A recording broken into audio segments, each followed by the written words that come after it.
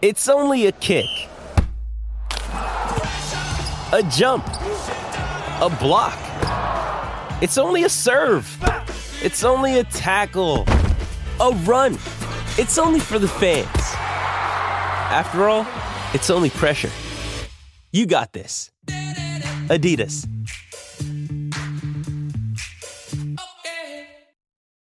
When you need mealtime inspiration, it's worth shopping Kroger, where you'll find over 30,000 mouth-watering choices that excite your inner foodie. And no matter what tasty choice you make, you'll enjoy our everyday low prices, plus extra ways to save, like digital coupons worth over $600 each week. You can also save up to $1 off per gallon at the pump with fuel points. More savings and more inspiring flavors make shopping Kroger worth it every time. Kroger, fresh for everyone. Fuel restrictions apply.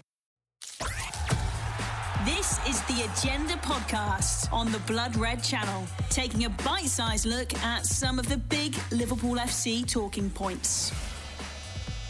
Hello and welcome back to the Agenda Podcast here on the Blood Red Channel. I'm your host, Edward Kay, and I'm joined today by the Echo's very own Theo Squires, and we're going to be looking a bit back to the Everton win on Monday night, and then we're going to be looking forward to the Newcastle game, 5:30 on Saturday. We're going to start by just talking about, the mood around the club, Theo. It's amazing what a couple of returns from injury and a derby win can do. You know, it was all doom and gloom before, and now it seems like, there's a bit of hope around the club, doesn't there? Yeah, it does.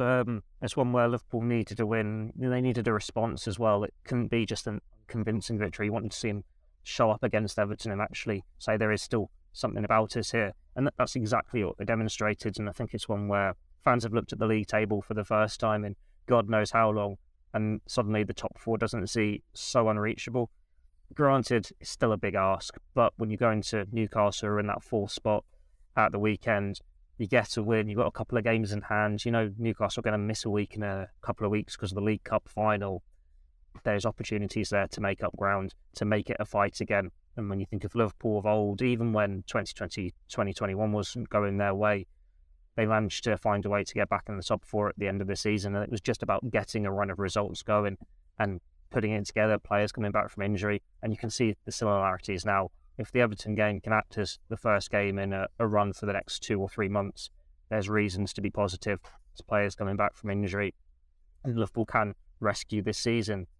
But there's still this, I suppose, caution around it, because we have seen before in the first half of the season more than so than the second, where it seems Liverpool would turn a corner and then they'd just be straight back to square one with the next poor performance. But with the way these fixtures are coming up, when you know Real Madrid you're going to play twice before the March international break, you've got Manchester United in there, you've got Newcastle in there, just had Everton. These are games which they can give you momentum, they can give you confidence. If Liverpool can get a bit of life back, show us what they're about from yesteryear, show us the form that they've showed in previous seasons, and convince us once and for all that this season is just a blip, there's a reason to be positive off the back of the derby. Yeah, hopefully they can convince us that this is the sort of turning point in the season. You mentioned there have been a few of them, especially in the early parts of the season, beating Man City 1-0 and then following up, I think we followed that up with the Nottingham Forest loss and the Leeds loss, didn't we? So, hopefully not a similar situation. But we mentioned the injury boost Liverpool have been given recently. Obviously, throughout the season, it's been pretty negative news injury-wise. But now, Jota and Firmino back on the pitch. Virgil van Dijk was seen warming up as well, all smiles. How important is that going to be for the Reds, with the difficult running that they've got coming up? It's a difficult one to really say at the moment, because they've had so many injuries this year, but it doesn't feel like in previous years where you can use it as an excuse to the same extent. Like when we talk about 2020, 2021, they lost all their senior centre-backs. Then they started playing midfielders at centre-back, and then they had to rely on the kids.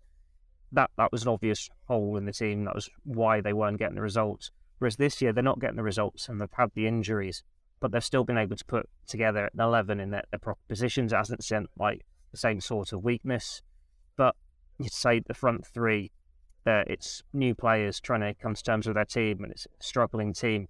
And maybe Liverpool have lost that little bit of familiarity, whereas if they'd had a Jota or a Firmino in the front three, things would have been better these last few months because it's only one new player in there. You can find a bit of rhythm and you're letting players bed in slowly. Like, it's been forgotten. You think of Fabinho, Andy Robertson, Oxlade-Chamberlain. These players, they took time to settle in at Liverpool. It wasn't an immediate success.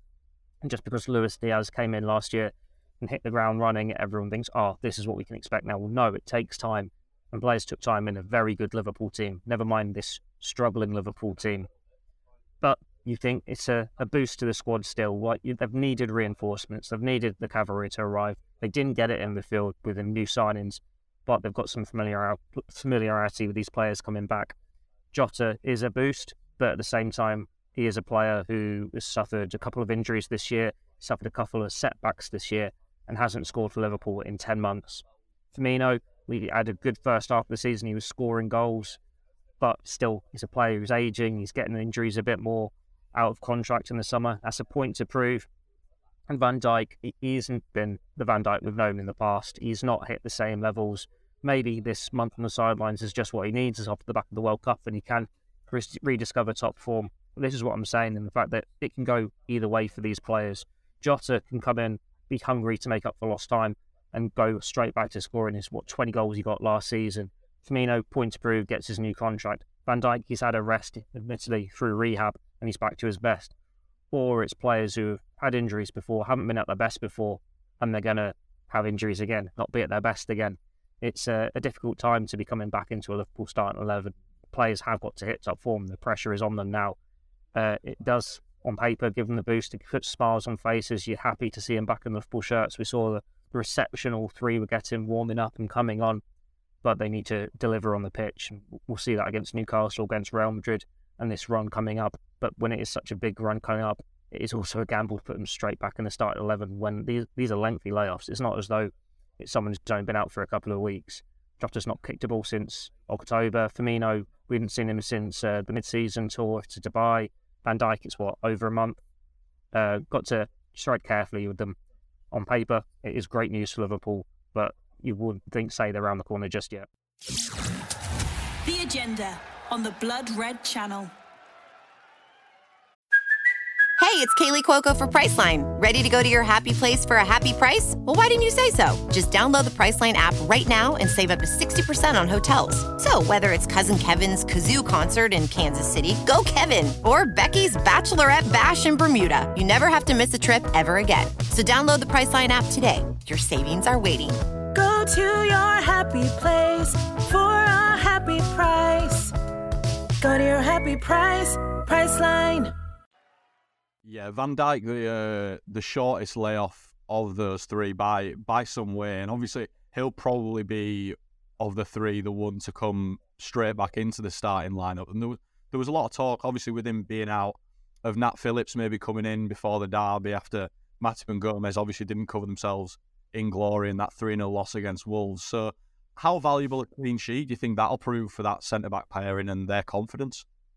I think it is vital. Like, Liverpool have conceded so many silly early goals, opening goals. It's a boost when you do get a clean sheet. And we were just saying on the desk earlier, imagine how differently that game goes if Tarkowski's header goes in. Liverpool have conceded first yet again.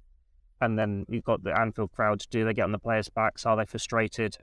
Or do they get behind them in their group? Thankfully, we don't need to really worry about that because Liverpool putting this Liverpool of old goal on the counter-attack with Núñez, covering the whole pitch pretty much and cutting him open. But that's how fragile Liverpool are at the moment, where if you concede an opening goal, you don't have any faith in them getting the two to win a game. It's big ask for them to just get a draw. You need them to show that bit more fighting spirit, which is what we saw in the derby, to be fair. They did get stuck in. They did look like the better team for the majority of it. It's one where getting the clean sheet, it's a big boost. It's what you want. You want your goalkeeper to not have to pick the ball out the back of the net. It gives you that starter point. You can win a game 1-0, you can lose a game 1-0. If you concede a silly goals, it's an uphill battle. But if you've got a clean sheet, you've always given yourself a chance, no matter how well or badly you're playing. Like Liverpool won a Premier League title by winning games by the odd goal and getting these late victories. Well, we're not quite at those level of mentality monsters yet. The clean sheet's the start. Now you just got to make it one clean sheet into two into three. There was a faint sign of it, I think, around the Man City win, because they got a clean sheet against West Ham afterwards. There might have been a Champions League one around then as well against Ajax. I have to look back at the fixtures, completely matched up. But there was a point there with Liverpool getting a few clean sheets in order, and we thought, oh, that could be a turning point. And then, as you've already mentioned, Forest and Leeds happens, and it was straight back to square one. This is just one clean sheet, it's just one victory, but it is that starting point where you can go on another run. And hopefully we're not going to have any more rock bottoms around the corner. This is Liverpool revived on the way back up. Yeah, and a big helper towards that clean sheet and the victory was the performance of 18-year-old Stefan Bajcetic in central midfield. Obviously, him after the game, when he'd been given the man of the match, was speaking about the fact he was playing a position he's not necessarily used to. Jurgen Klopp mentioned that in his post-game press conference as well. And that's, I think, just another sign of, the maturity of him. He's shown wisdom beyond his years in that Liverpool midfield. And how much of a bonus has his emergence since sort of the World Cup break been to Liverpool this season? And how long do you see him holding his place in the starting 11? It's been a massive, massive blessing. Like, can you imagine how much worse the midfield would be if we hadn't had him in the last few weeks? I still don't want to put too much pressure on him because he is still only 18. There is going to be a drop-off in form at some point. Like, we've seen Curtis Jones and Harvey Elliott get into the team, and then there's been a bit of a decline. They were still a little bit older than him. He is obviously a very talented player. He's not let Liverpool down at all. He's looked good when he's been a number 6 and when he's been a number 8. But if you're putting him straight in the team and you're saying your first choice from now on, you're going to have to be a pretty world-class talent. I'm not saying he can't be, but it's still very early days in his career. He's one where if Liverpool's midfield wasn't playing so badly this season, if Fabinho was still at his previous levels, if Jordan Henderson was still at his previous levels, Bajcetic isn't getting anywhere near that starting 11. You'd have him on the bench for the odd game, or come on as sub, say Liverpool winning 2-3-0. Oh, we'll bring him on, get him some minutes. And it's like gradually easing him in. Kind of like what they've done with Bobby Clark. They've only turned to him because they've absolutely had to. And it's just, thank goodness that he's risen to the occasion and it's not finished him off and destroyed his confidence. But through all these games where Liverpool have been struggling, he has been the shining light. He is the one you can say, yeah, I'm proud to watch him in a Liverpool shirt. He's fighting for it and you can see him as part of the future. He's such a likeable lad as well. When he does his interviews, he seems so down to earth, so modest, and just a normal little normal teenager. He was exactly the same when we spoke to him in the mix zone a couple of weeks ago. I think it was after the Chelsea game. And he's just, when you think, oh yeah, you want to see these players do well, and he's one of them. It's still a long way for him to go in his Liverpool career. I would argue that if he is still first choice come May, then the next few months probably haven't gone to plan for Liverpool. Like, you want to see Fabinho and Henderson getting back to top form. You want to see Thiago back from injury. You want to see these other senior players getting in ahead of him. But at the moment, he deserves his place as a starting midfielder. He deserves to be top of that pecking order. And he's got a big future ahead of him. He's got a bright future ahead of him. When we talk about the Liverpool revamp, you'd expect him to sign 2-3 midfielders in the summer. He probably won't get as many starting opportunities off the back of that. But he has come on leaps and bounds. He's made more of an impact than Tyler Morton did last year. And all that praise we gave Tyler Morton, he went out on loan. Maybe there's a future loan in it for Bajcetic. Jory has done enough to be this first choice midfielder, squad player for Liverpool. What has worked in his favour is he's a number 6. So there isn't really any alternative to Fabinho or Henderson with the legs going. If you want Henderson as a number 8 or anything, and he's come and he's grabbed the opportunities. So we want to see more of the same. Fingers crossed he's going to just keep getting better and better. Coming into a Merseyside derby and putting in a performance like that, it's not an easy thing for anyone to do, never mind a teenager, and he's delivered exactly that. He deserves all the praise coming his way, but let's not get carried away just yet. Let's not get on his back too much when there's a wayward passing or the performances do drop off. It's all a roller coaster, isn't it, for these young players? It'll be a good few years yet before we're seeing him as first choice for Liverpool week in, week out, the very best in him. Yeah, I think there was a bit of debate going into the derby about whether, obviously on form, he had to be in that midfield, but there were some people saying, he's young, it's a derby, will he be able to, keep his head? But I think it was just another tick in that maturity beyond his years box, the performance that he put in. But you mentioned earlier, obviously, a lot of players, when they come to Liverpool, do take a bit of time to settle in. Sometimes that's, not being introduced into the side yet, or maybe they might not put in the best performances straight away. Cody Gakpo finally grabbed that debut goal. I'm not sure he'll have scored many easier in his footballing career, but finally breaking that scoring duck. How good would it be if Liverpool can start to, get him firing ahead of, Newcastle coming up, Real Madrid? Is that as crucial with a couple of attackers now returning? Firmino coming back in, Jota, Diaz hopefully returning soon. As it stands, you are relying on Gakpo to perform and put in goals. As I said earlier, there is no guarantees that Jota is going to get back to his best straight away, or Firmino. That there could be other injury setbacks just around the corner, because these are repeated layoffs that these players have had. You need to give them the time to get back to their best. The only thing they've got in their favour is they know this Liverpool team back to front, so they've got that familiarity with it. So you've got that faith in putting him in the starting 11, and you could take Gakpo out of the firing line and let him just get up to pace on his own terms and gel in with his teammates. But at the same time, he's got his goal against Everton in the derby, and he looked so much more confident just off the back of that goal. We've seen glimpses of it so far. Was it in the Brighton, the Cup game, where we can see why Liverpool playing him in that central role. It's one where Liverpool side him, and you think, why? They don't necessarily need another forward. They don't have as many forwards as they had last year when they nearly won everything, but they've got Jota who can play on the left, they've got Diaz who can play on the left, and they've got Nunes. Do they need another one? Especially when you could have signed a midfielder instead. Then they actually get him in, you're thinking, you spent 65 million on a striker and you're playing on the left so you can play a winger down the middle. Again, why? Doesn't really make sense. And then results aren't happening, the team's not clicking, and it's just more and more pressure. But they're sticking with it. We've had a few games now with Nunes on the left, Gakpo on the centre, and this was the first time where we were seeing those real relationships between the front three where it's starting to work. I don't want to say it's only Everton, but we can't get too carried away just yet. But they've got the starting shirts at the moment. It would be much more beneficial for Liverpool if Gakpo starts against Newcastle and scores, or Nunes starts and scores, and you don't have to put Jota straight in, and then you can take the time. And then we're back to, you've got 5-6 quality forwards here. You can rotate between them. You can put whoever's freshest in, whoever's hungry for goals, and there isn't necessarily this first choice front three. And with Diaz, he's the one you've got to have the biggest, I suppose, care with as well, because it's a knee injury he came back from immediately. It doesn't feel right. Bozen has surgery. I know he's been speaking about, he hopes he's back for the Bernabeu. What we saw last year with the Champions League final, they rushed back Fabinho, they rushed back Salah, they rushed back Van Dijk. Thiago had pain-killing injections. None of them were at their levels, and Liverpool just weren't there. You can't rely on players who are half fit just because of their name and their reputation. You need the players who are fit, who are already putting in performances and on form.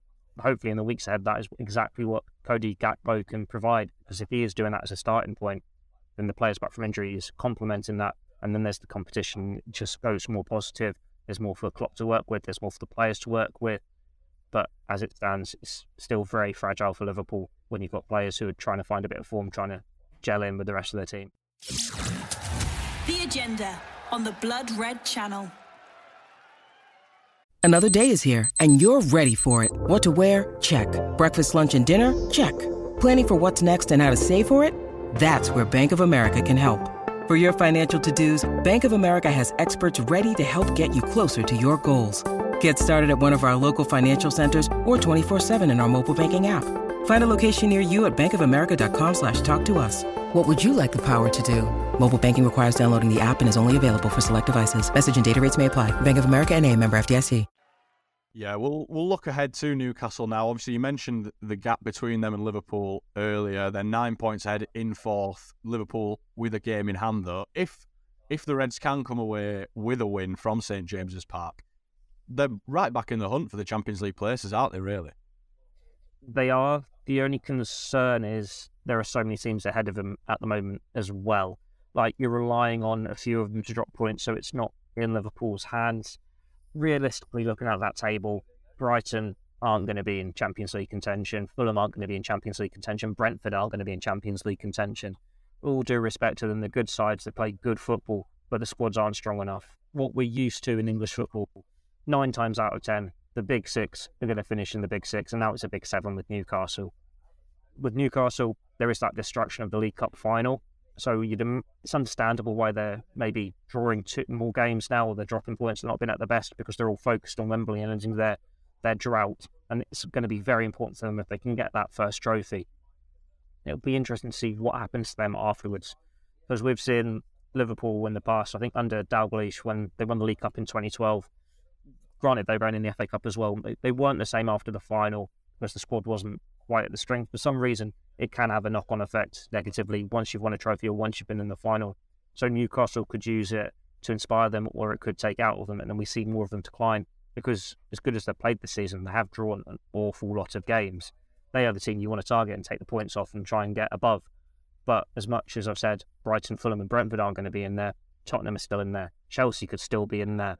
Like, if they get their signings clicking, they're on the exact same place at top, aren't they? Coming from deep, trying to get into the top four. It's still a big ask, like 4 places when it could be 6, 7 teams competing for them, and you've potentially got an 8th team if one of these lesser teams show up and don't let go of the fight anytime soon. All you can do is take points off the teams who are in this fight and just keep winning one game at a time. It's very simple, but it's what Liverpool have done before. When they've had to catch up on the top 4 2-3 years ago, just catching up Man City last year, they had to keep winning and put the pressure on. So this is what they've got to do now. Newcastle was that starting point. If you can get that win to take 3 points off them, I think Liverpool are the only team to beat them so far this season in the Premier League. You know you've got the game in hand.